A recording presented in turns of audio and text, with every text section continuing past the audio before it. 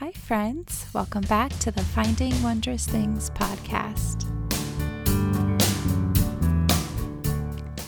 I hope these truths filling your ears will bring you hope and encouragement. Today, I want to speak truth over you about anxiety, truth about God. He is the answer to my soul's distress. He is a God that speaks to my fear. He is a God that removes burdens from my shoulders. He is a God that delivers me from my fears. He is a God that can relieve the troubles of my heart.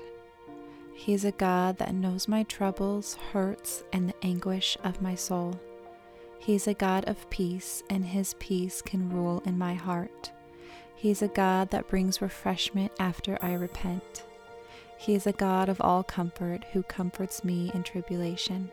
He is a God of peace, not confusion. He is present, and I can remind myself of His presence when I'm facing anxiety. His peace will guard my heart and mind when I come to Him. His wraparound presence protects me. Truth about who God says I am. Worship can be my response in every circumstance.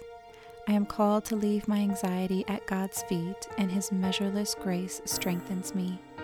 When my soul is downcast, in despair, anxious, restless, I can put my hope in God.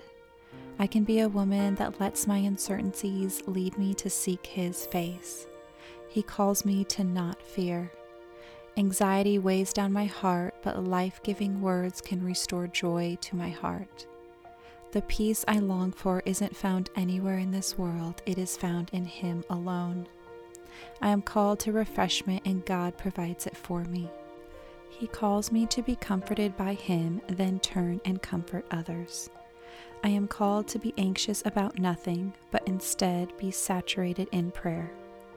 I know and believe my God is capable, so instead of worrying, I will rejoice. I am called to center my mind and implant these things in my heart, things that are true, just, pure, lovely, virtuous, and worthy of praise. I get to seek Him, not my anxious thoughts. I am called to put my mind in alignment with God's word and truth.